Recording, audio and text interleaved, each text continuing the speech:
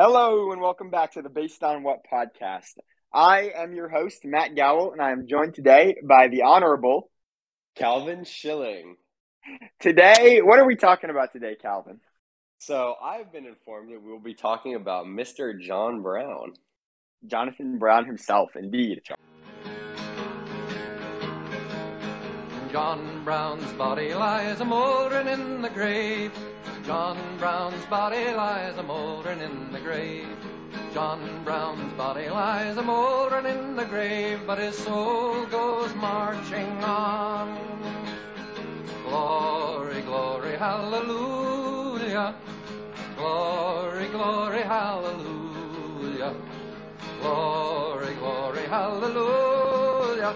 But his soul goes marching on.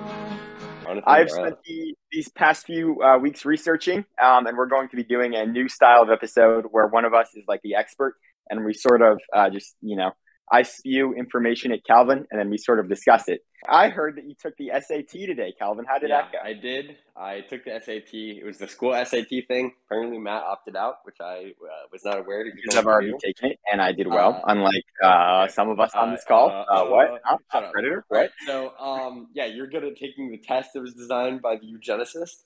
Shut up. All right. Anyway, I'm feeling, as I always am after taking the SAT, pretty tired, pretty brain dead. And of course. The last time I took the SAT, it was the only time I've ever taken the SAT where I wasn't sick while taking it. And unfortunately today, that was not the case. You may hear from the sound of my voice, I'm a bit congested. I ran into a bit of an Allegra shortage the other day, and I have not yet recovered. John Brown ran into a shortage of food and medicine on the Kansas frontier. Just like that. Anyway. Also, one quick thing before we get started. I know we've talked on this show before about Hamilton and his revolutionary cohorts. Later tonight, I will be going to Mount Vernon, and I will be role-playing, shall we say, as a member of George Washington's cabinet. So looking forward to that too.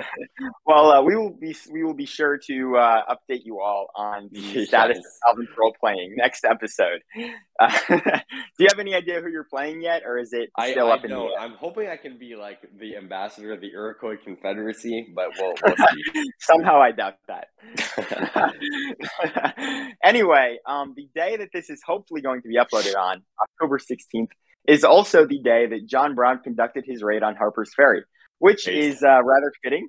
The title of this episode today is John Brown as an American Idol. So I just would like to start with this summary of his life that I wrote. And we'll just take it from there. So here we go. John Brown was born on May 9th, 1800 in Torrington, Connecticut, to Owen Brown and Ruth Mills. He was the fourth of 8 children, and his family was exceedingly poor. They moved often in search of a better life, and Brown was exposed at a young age to the evils of slavery. When he was 12, Brown's father had him drive a herd of cattle to Michigan to feed American troops during the War of 1812. On the way, Brown stayed with the slaveholder and watched him beat a young boy with a fireplace shovel. The experience horrified Brown and inspired him into abolitionism. Brown and his family were all devout Calvinists. Wait, Calvinists? Like Calvinists? What? So, actually, I don't know if you have anything about this in your notes. What do Calvinists actually believe? Like, what sets them apart? I don't know too much about Calvinism.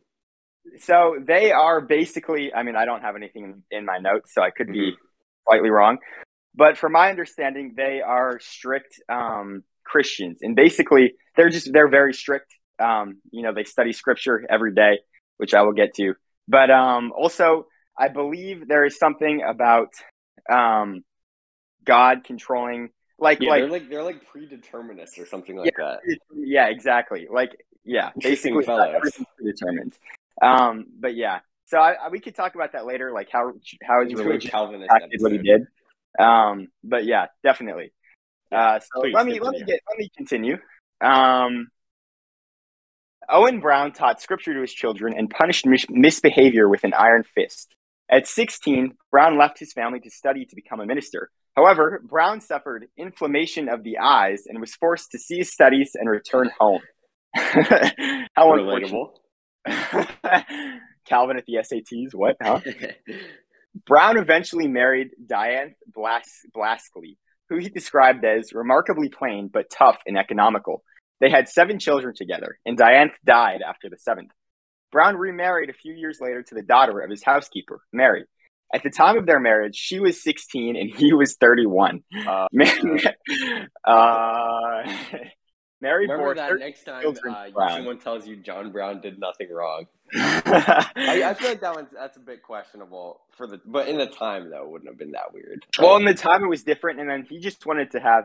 I don't think he was a pedophile. I think he was like, "Hey, I want to have a lot of kids, and you are going to live for a long time and not die soon." And so I can mean, have it was like consensual, right? I mean, it was consensual, and actually, he sent a letter to her asking her to marry him.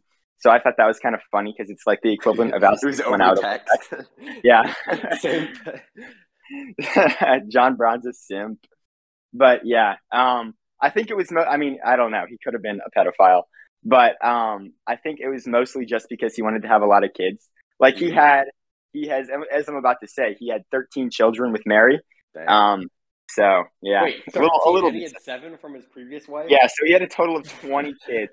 I think I think it was 11 of them made it to adulthood.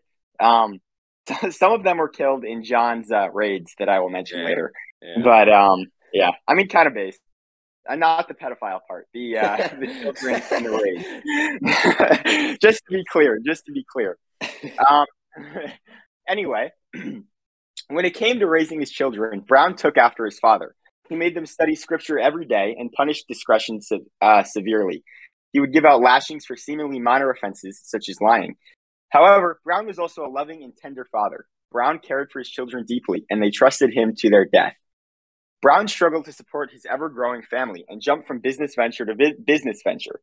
They all ultimately failed, however, and Brown declared bankruptcy twice. He was constantly in debt and had dozens of lawsuits brought against him. Despite his apparent inability to conduct business, Brown was an incredibly hard worker. He worked hard to support his family through the challenging times and built himself up as a pillar of the community. Eventually, so he was on that Sigma grind set, basically. He was, though. He was.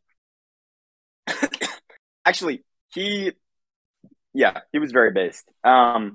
He was a leather tanner and a surveyor, and he had some like crazy business venture with wool, where he bought, basically, it was sort of like a pyramid scheme.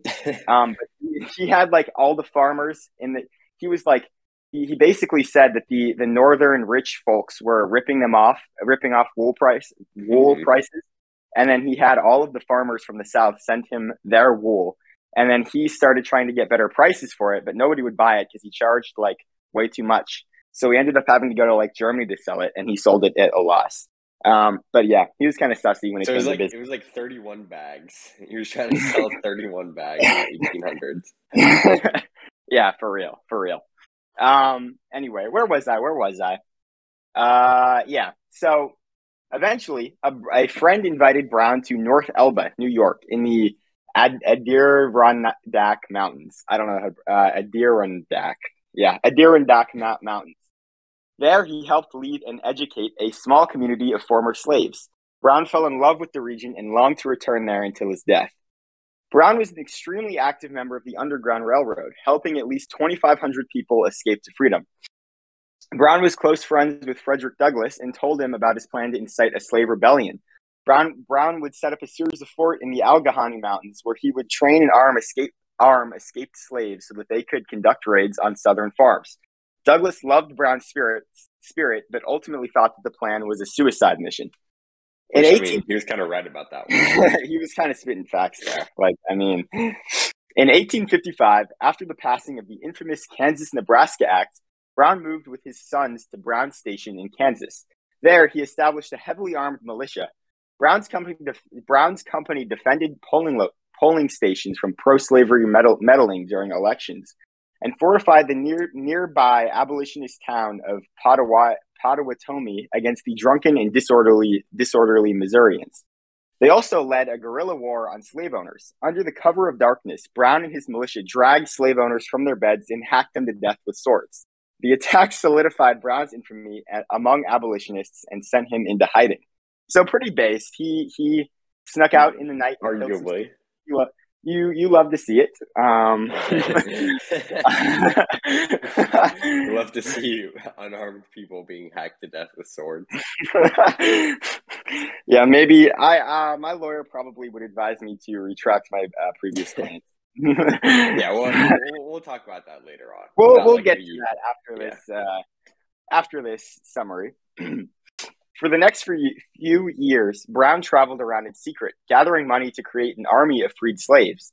He would guide them through the Underground Railroad and then arm them with glaives. And a glaive is basically just like a spear with like a dagger on the end. But yeah, Brown believed that arming these men established them as truly free and equal members of society.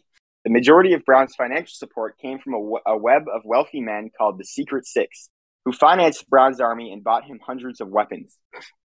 Eventually, Brown grew tired of playing the long game and wanted to make serious advances toward the liberation of slaves. He decided to lead an attack on Harper's Ferry, which he hoped to use as an armory and staging ground for his army. Unfortunately, Brown struggled to gather support from the slaves on neighboring farms. They, along with many others, including Frederick Douglass, saw it as a suicide mission. And they were right again. On October 16th, 1859, Brown led 21 men into Harper's Ferry, where they successfully captured the armory. Unfortunately for Brown, the Marine Corps was swift to react and recaptured the fort after just 2 days. Ultimately, Brown was hanged, but he gave some profound last words. And let me pull up this speech here. I wanted to read it to you.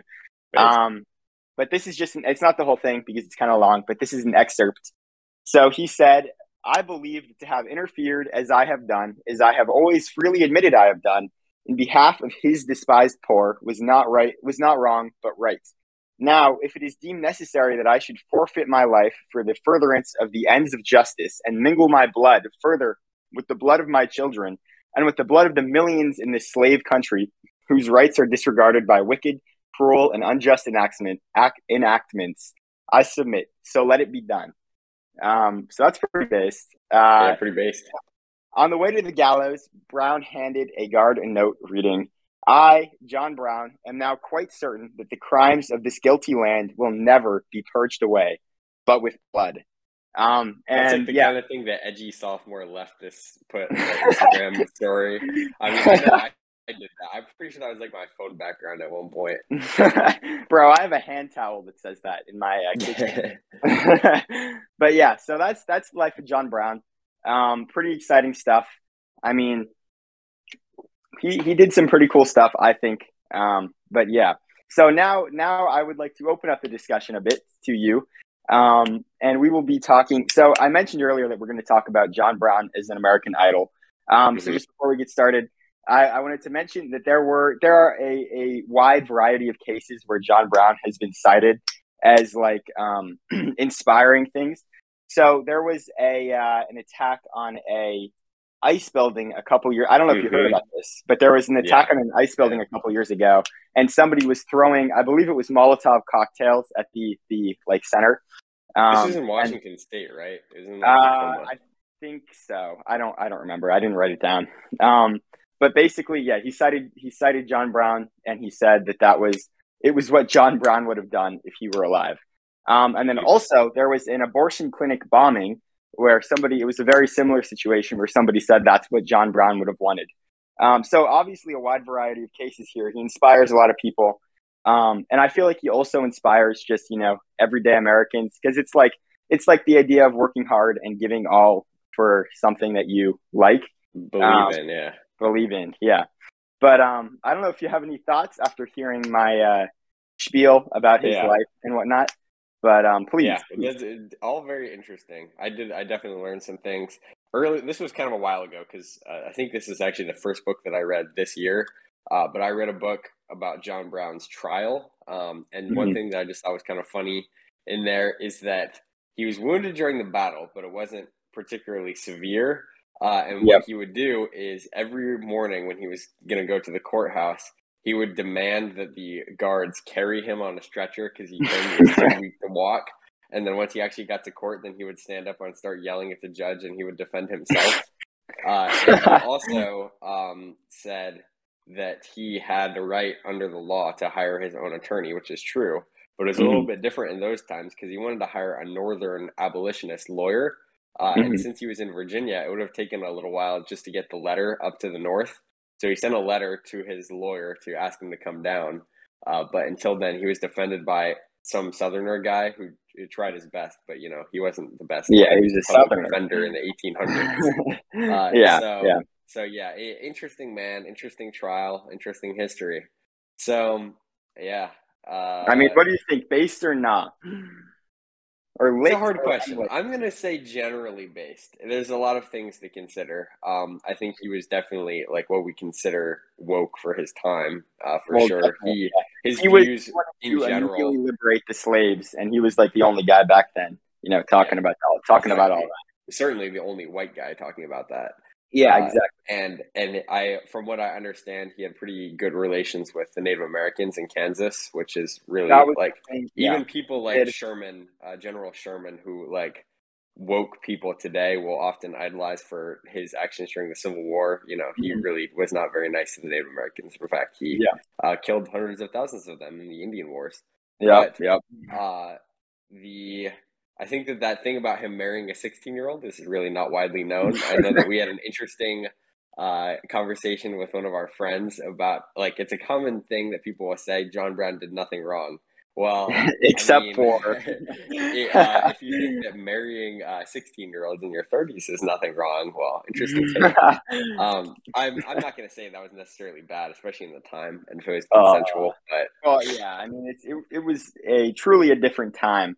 yeah, And what I mean, values were different back then. What people thought were normal who among was us? normal back then.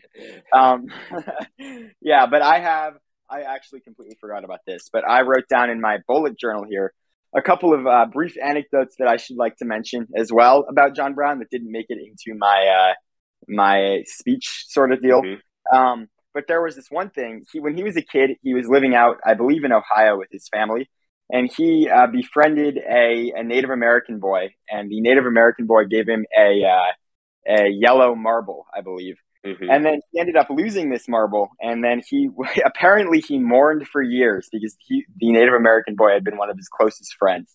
But so I thought This that is was just so sort of an sad. interesting story because he was fairly woke from a very young age. Like I mentioned in Hmm.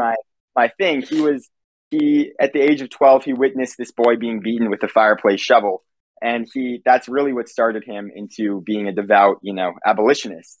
Hmm. And also his father was an abolitionist too, and he agreed with Brown on most of everything he did, except for he was more of a pacifist than Brown. Yeah. Um, but Well, and they I were think both that the religion abolitionists. part plays into this. Hmm. For those of you who do not know yet, we're planning on doing an episode about religion in December, but that most of the abolitionists in that time were religiously motivated. And Hmm. I think that it's an interesting commentary in the modern day because most people who are politically active religiously are almost always conservative nowadays.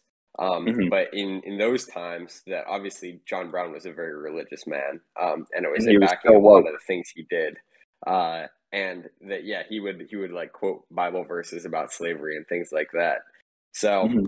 an interesting commentary in today's times, and Yes, I don't definitely. really feel like this is kind of a hard question to answer, especially for someone who lived so long ago.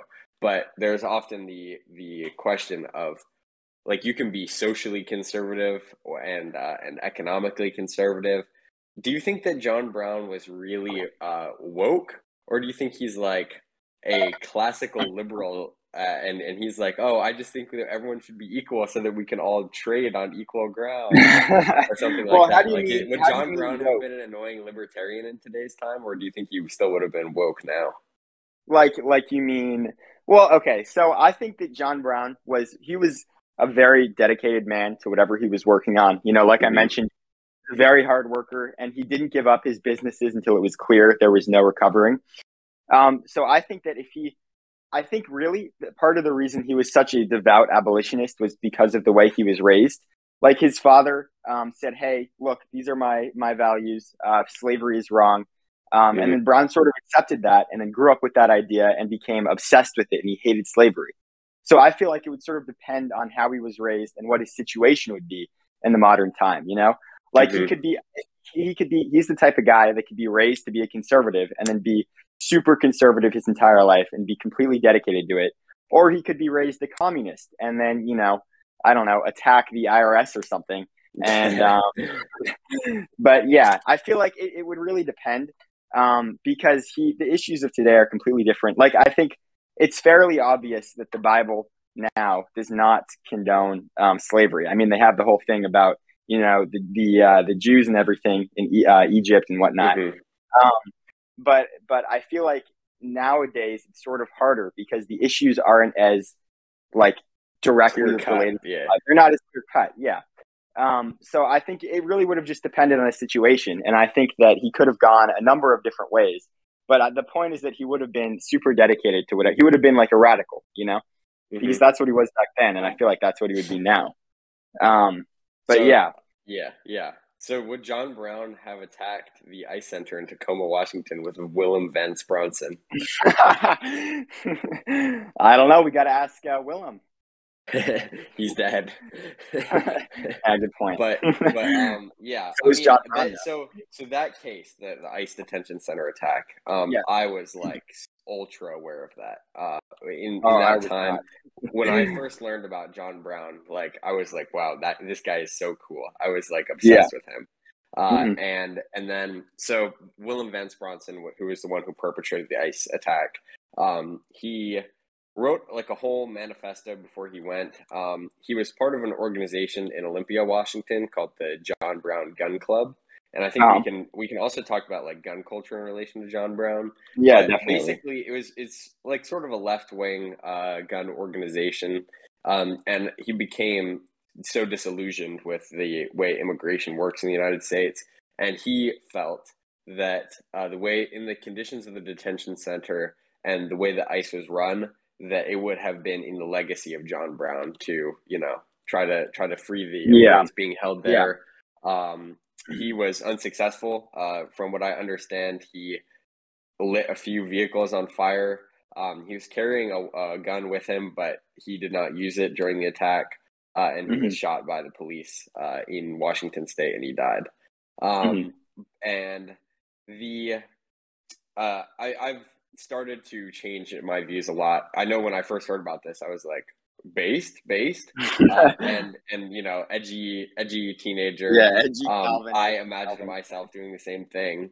I'm not sure that I would imagine myself doing that now, but I feel like there's also an element to it in that case, and even in John Brown's case, that I've heard this said. I think I'm gonna misquote this. Someone said that he was like the first person to have a big white savior complex. I think that was Booker T. Washington, but don't quote me on that. And that, like he tried to go start the slave revolt, but the slaves didn't join him. So it was him and his friends, some of whom were white and some of whom were not, attempting to start a revolt that he hoped would end slavery in the entire United States, and just resulted in him and his associates dying.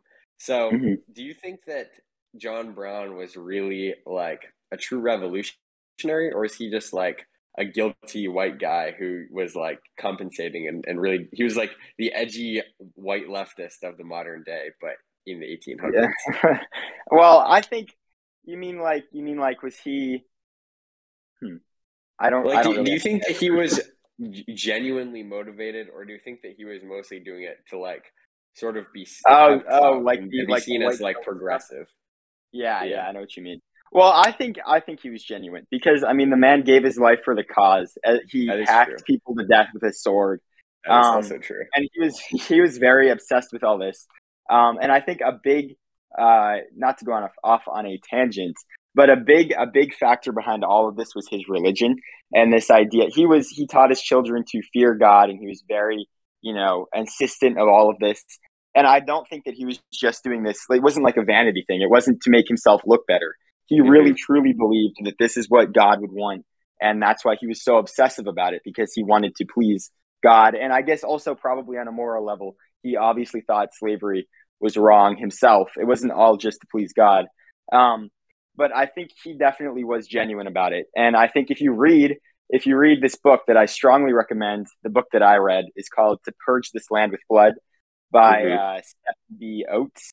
But they mention a couple of stories in it that sort of highlight this to me. And so there was this one where he was in church, and it was like an abolitionist church, but John Brown was still the wokest guy there, Mm-hmm. of course. And so basically all of the black people would sit in the back of the church, and then all the white people would sit up front. So John Brown made a big show of all this. He got up and he said, I don't quote me on this, but I think he said, I don't remember what he said, but basically he gave up his seat, and went and switched with a black family and had them go up to his front row pew. Mm-hmm. Which, I mean, arguably you could say that's the whole trying to act woke thing. Yeah. But I think because he was so devout in his faith, I can't imagine that it was all for vanity, if that makes sense. John Brown getting that Twitter clout in church. But he probably have a lot of Twitter clout nowadays if he were alive. An interesting take. And yeah, he wasn't just writing newspaper articles. He was actually doing stuff, which is he was doing a stuff. pretty Yeah, valid point. He was dedicated. And yeah, so let's talk a little bit about his time in Kansas. Yes. So he was known. There is a period called Bloody Kansas, and John Brown was one of the biggest figures in that. I know that you told the story about how he would hack slave owners and slavery supporters to death in their homes with swords. Now, I think that it is sometimes pretty easy for us to say based, because they're slave owners, so it's kind of hard to feel too much sympathy for them. But I would need to look this up again. But were all the people that he attacked in Kansas slave owners, or were they slavery supporters? Like, did they actively own slaves, or were they just along for the ride? Random conservatives. The people he hacked to death, there were 5 of them. They were all slave owners, and he basically, I don't believe he did anything to their families. I think it was just like the men of the family. He would go to their house at night, and then he and his supporters would drag them out of into the fields and then kill them. Mm-hmm. But they were all slave owners.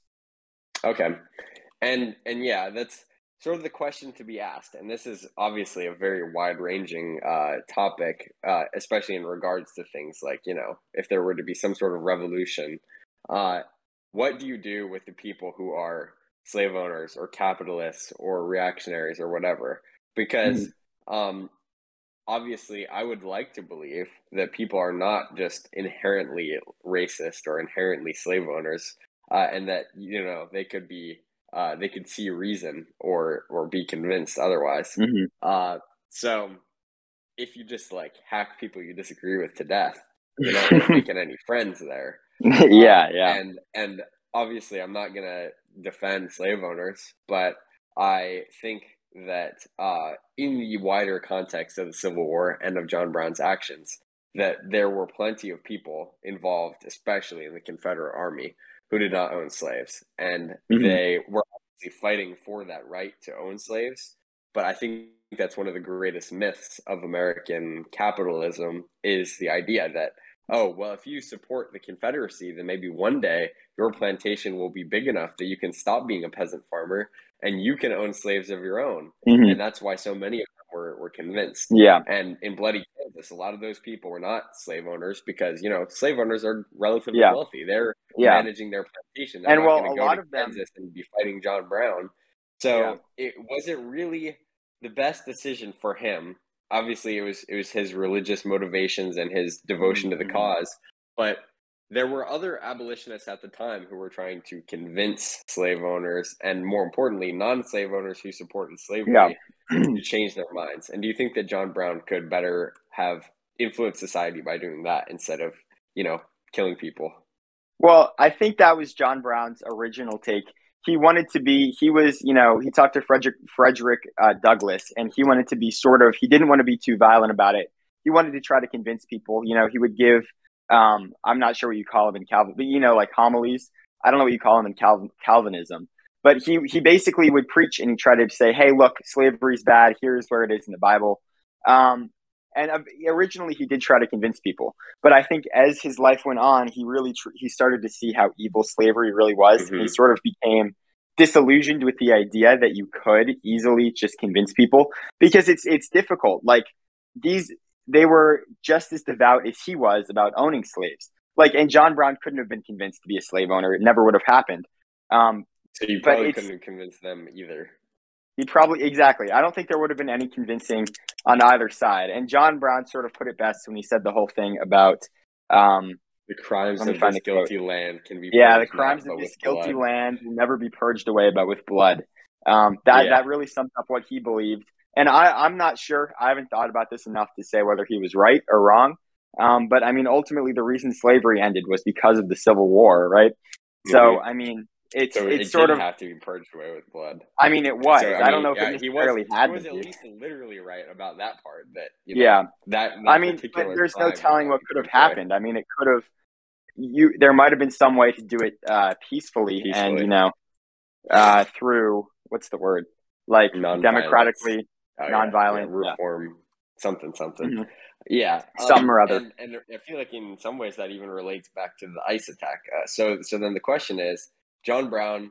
It's pretty easy for us to sit here, armchair Civil War general, if you will, and say, John Brown, based, respect what he did.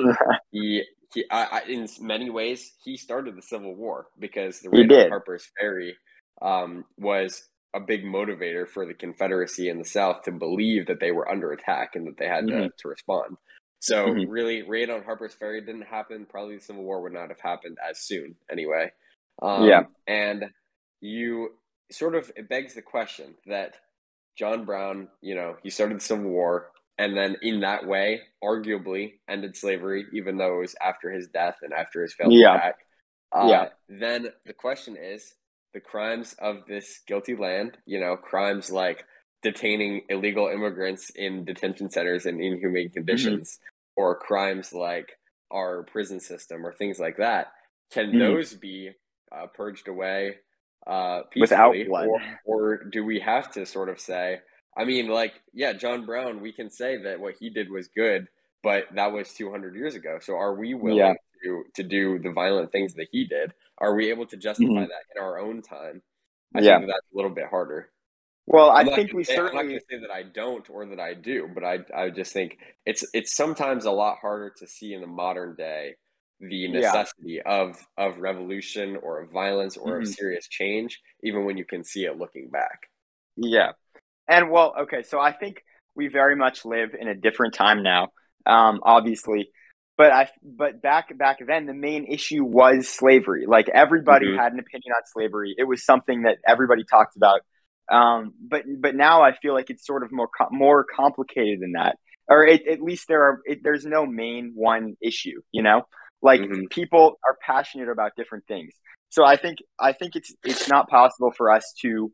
It's a different situation. You can't just have people revolt against all these different ideas, because there are so many different things people are upset about. And the best way to fix that is through reform. At least I believe. And also, I don't really want to, have Molotov cocktails thrown at me. I don't want to be hacked to death. I don't want to hack slave owners to death.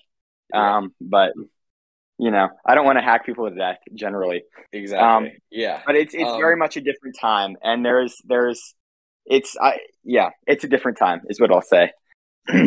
So we may yet do a gun control episode on here. I don't know when that will be, or if we will do it at all. If it'll happen, John Brown is kind of an important figure in American firearms history, or if you will.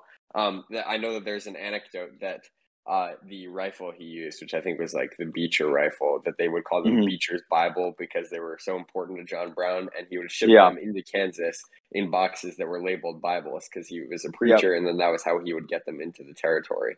And John Brown obviously had no problem with arms. He believed that arming the slaves and arming his men was very important to freedom. I think there was that one quote about how he said that they will not truly be free until they have the means to defend themselves. He kind of sounds like a Second Amendment guy now, like Stephen Crowder or something, except more woke.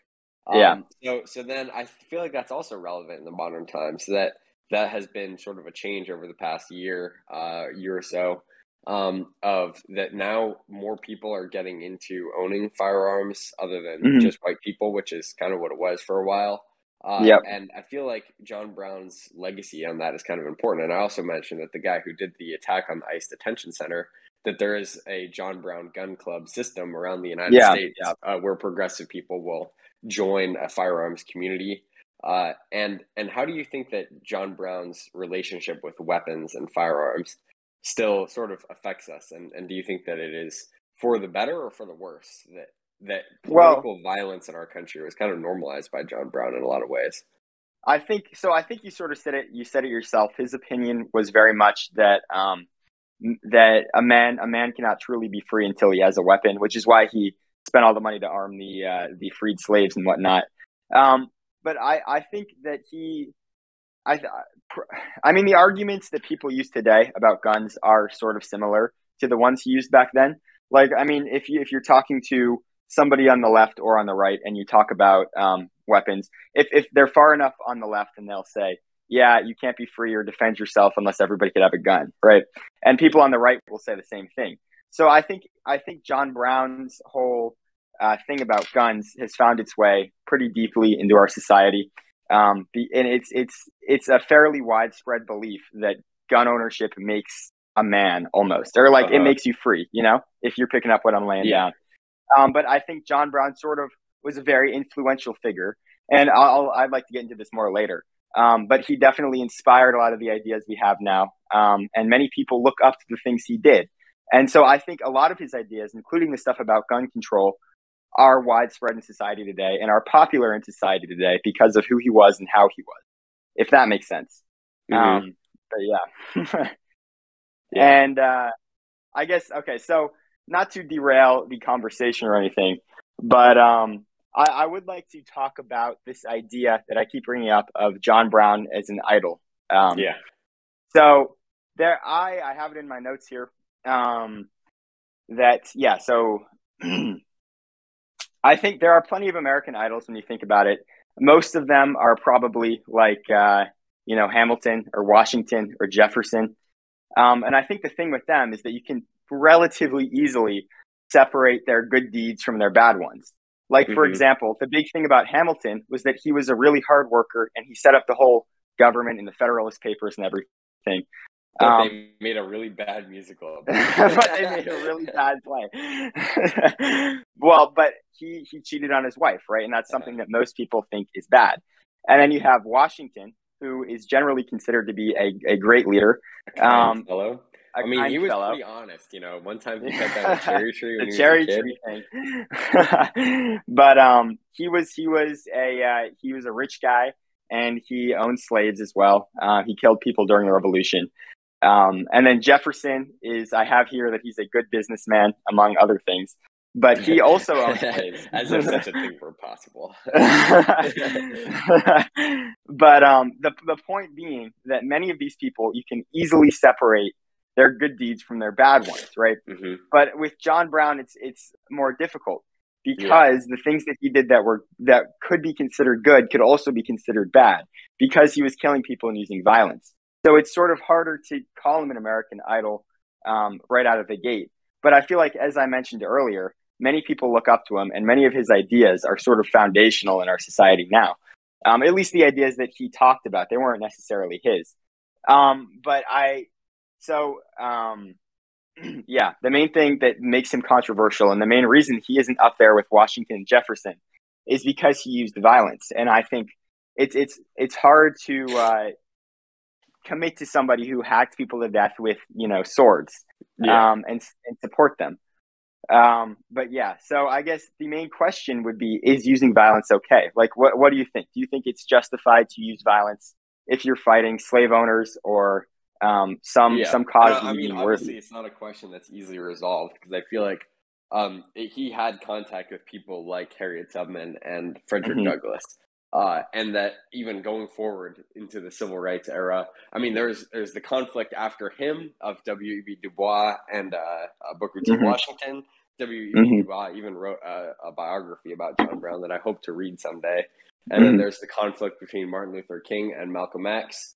and sort of that question of I feel like that John Brown quote is very good and very relevant of can the crimes of the United States be purged through peace, or can they only be purged through violence? And I feel like it's not really an easy thing to answer. And for John Brown as a legacy figure, I was just thinking about this because I picked up a copy of Stars and Stripes at the commissary last time I was there. And one of the articles in there was about the renaming of all the Army bases. And there's a big thing right now of should the monuments to these people be removed, to people like Jefferson and George Washington, and also for the Army bases, a lot of them are named after Confederate generals.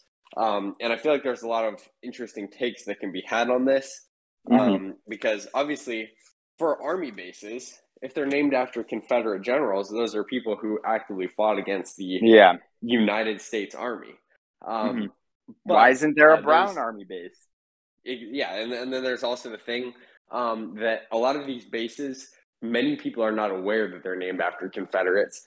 And in some ways, they have different historical associations. Because the one that just comes to mind for me is places like, Fort Bragg and Fort Lee, Fort Rucker. Those places, you don't even think about the person behind them. You mostly think about the things that have happened there. Name, the modern Army.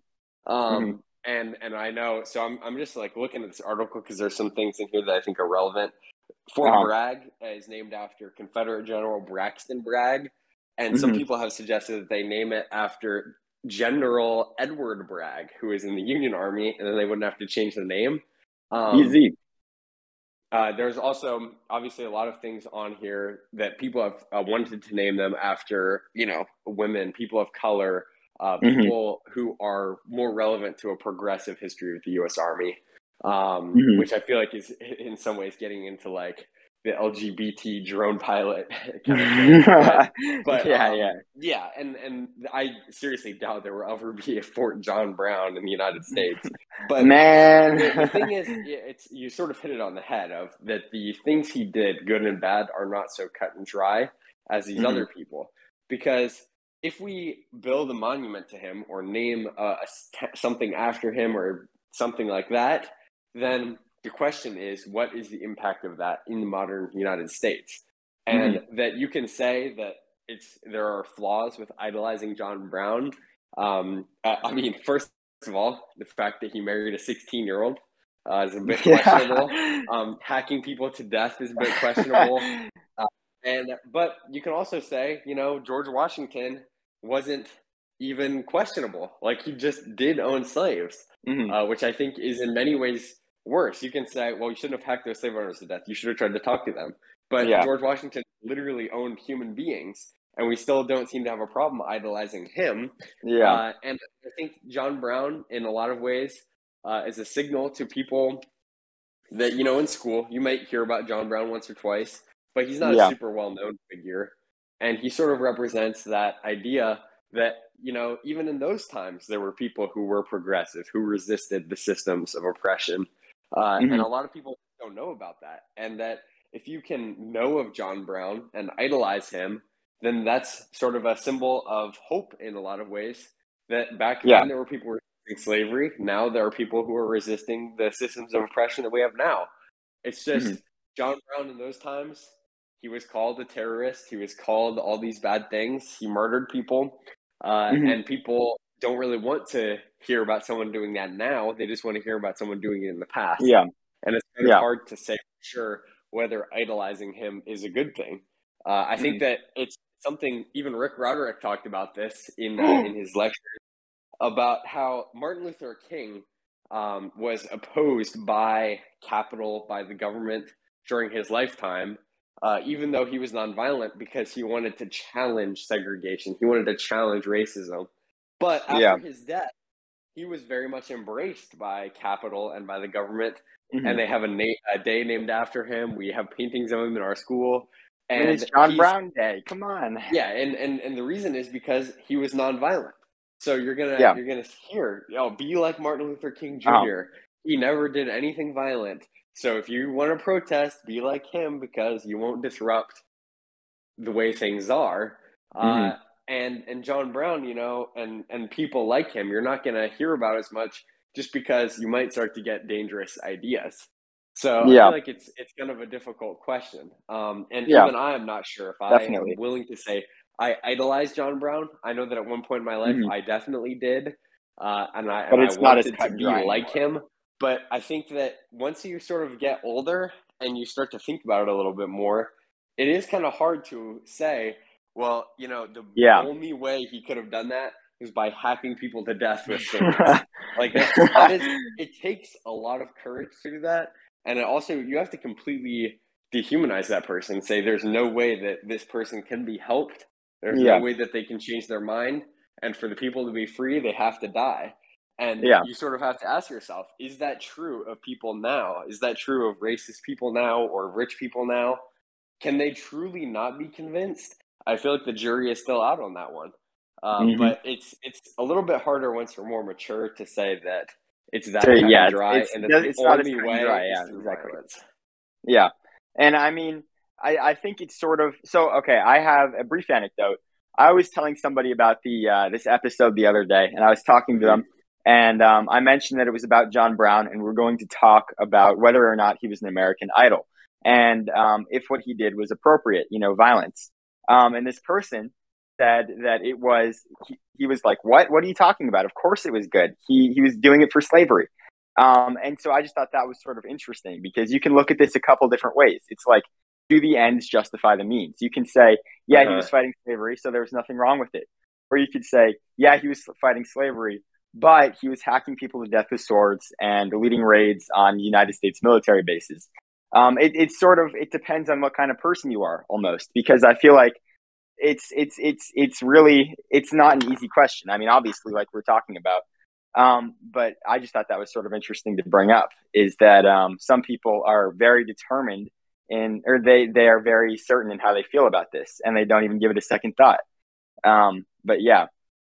Well, and also with the ends justify the means thing, that the raid on Harper's Ferry was not successful. All of his men were killed eventually, or I mean, I think some of them may have escaped or gone to prison, but some of them they escaped. did not start the slavery revolt. There are other rebellions, like the one in Louisiana, the Stono Rebellion, the Nat Turner's Rebellion, and that when you sort of look back, it is especially easy in those cases to point out the bad things that those people did.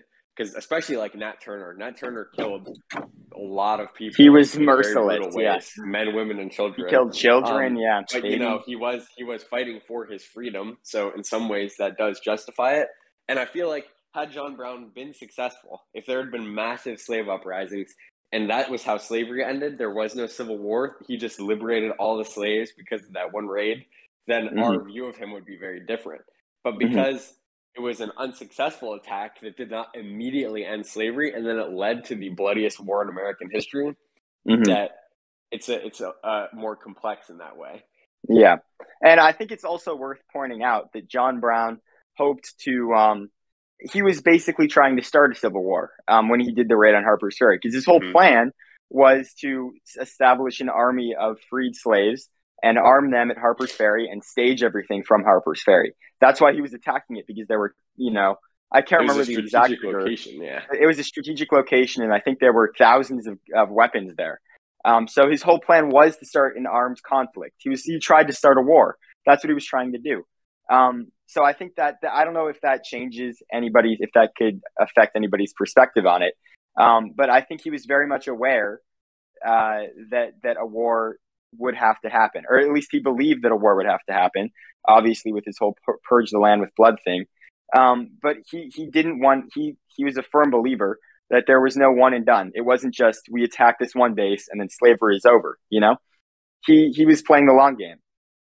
And to sort of link it to the modern day again, that there are people now, tankies mainly, who believe that the only way for America or the West or whatever you want to say, the developed world, to truly change would be if there was another civil war or a revolution. And that those people generally now, you want to say something like a civil war in America would be bad.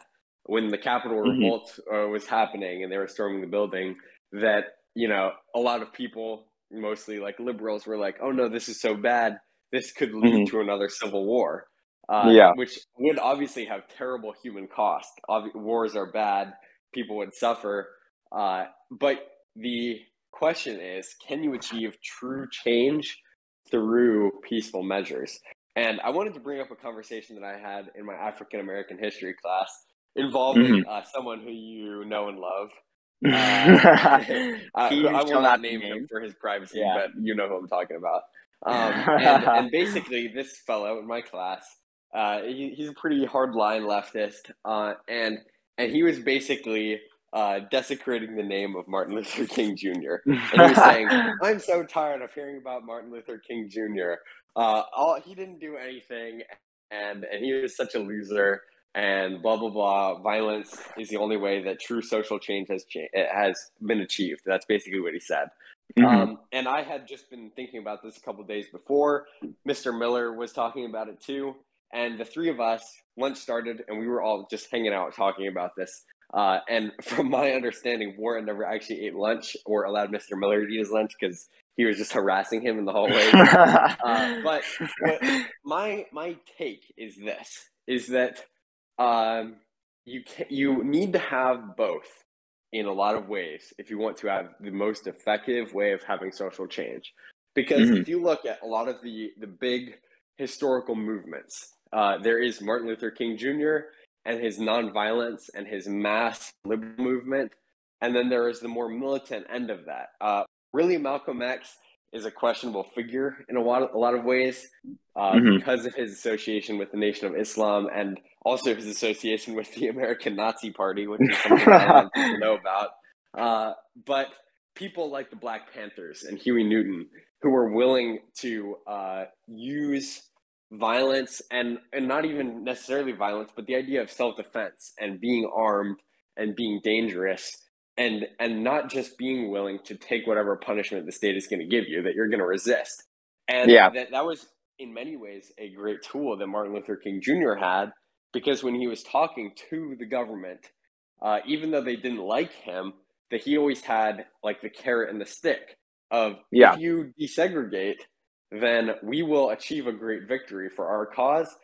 But if you don't, then these people, the Black Panthers, the violent people, Malcolm X, are not going to tolerate that. So do you want to reform and to do things the easy way, or do you want things to get bloody because you didn't concede? And there are really a lot of examples of this. In the Troubles, there was the IRA, the Irish Republican Army, and there was also a political party. The Irish Labour Party was Sinn Féin, and that Sinn Féin was campaigning for a lot of the same things through the political field, and that they had elected politicians, and it was a similar situation that they could negotiate with the government for their concerns. But if the government wasn't willing to talk to them, then there were terrorists who were willing to do things their way. And I think that it applies back then and it applies now, that sometimes you need to have that dichotomy. You need to have a Hegelian dialectic of the violence and the non-violence. And if you have both of those things, then you can put a lot of pressure on the people in power to get the change that you want. The question is who's willing to be nonviolent and who's willing to be violent, because both of them are dangerous in their own way. Obviously, if you're violent, then you could die like John Brown did. And if you're nonviolent, then you could be forced to walk nonviolently through a town while the police beat you and sick dogs and so on, which is also really not a great experience. Because you're not going to do anything to fight back by definition. So it's a difficult situation, but that's sort of where I'm at right now. I think that the best way is you kind of need to have both. Yeah, I mean, definitely. And I definitely agree with you. And I just would like to bring something up that it's tangentially related. But this is, so you mentioned Rick Roderick, and I just remembered this. But there was an episode or one of his lectures I listened to.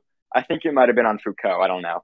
But he talked about people idolizing criminals, and the idea that we respect, old Western cowboys and stuff, even though they were breaking the law and killing people and doing stuff that was even morally wrong. And so I think it's sort of exciting because you're like, hey, look, this person doesn't he's not going to stop at what's legal. He's going to do what he wants and what he believes in. Yeah, he And doesn't so I think that's conform. exactly, and that's what inspires people to support, John Brown, Malcolm X, the Black Panthers, because they are dedicated and they're determined and they're willing to use violence. They follow the spirit of the law, not the letter. They they're yeah, exactly. That's what inspires people to sort of idolize these people. And I think that's very much the case with John Brown. Is he may have been, I mean, he was a criminal because he killed people. They arrested him in the end, obviously, and hanged him. But that's sort of that makes him more exciting, right? Because he was so dedicated, he was willing to die for his cause, and people respect that because they're like, hey, look, this guy, he's a hero, basically. But yeah, I mean, and I feel like there's an element of the anger also.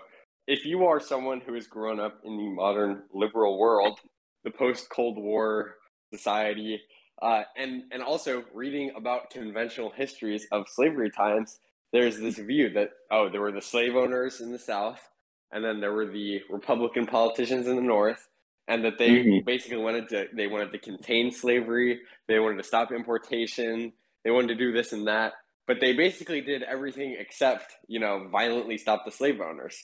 And yeah, Kansas, Nebraska is the whole historical period. We don't need to get too much into it. But John Brown is a way, if you're looking back historically or if you're thinking about things in the present day, that you can say, well, John Brown did something about it, that you can idolize him even despite his faults because he did what no one else did. And he was willing to channel his anger and the view of him also just with the swords and with the guns and with his Bibles, and that he was such a devoted man politically, religiously, and he believed in all this stuff, and that they could make a movie about him. I'm pretty sure they made a show about him that was pretty good. They did. There is a show about him. But he's like he's a larger than life figure, and I feel like that plays into the ability to idolize him. It's just because he's like so big and so powerful and intimidating. Yeah.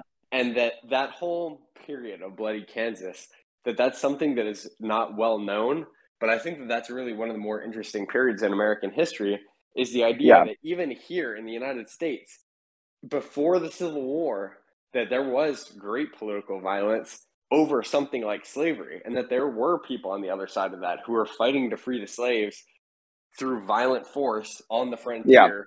That's just such an interesting historical concept that is not covered nearly enough in our education system. Definitely. And well, I think I would like to start bringing things to a close here because I have to do some stuff this afternoon, and this is already quite a long episode. But yeah, I guess just some closing remarks.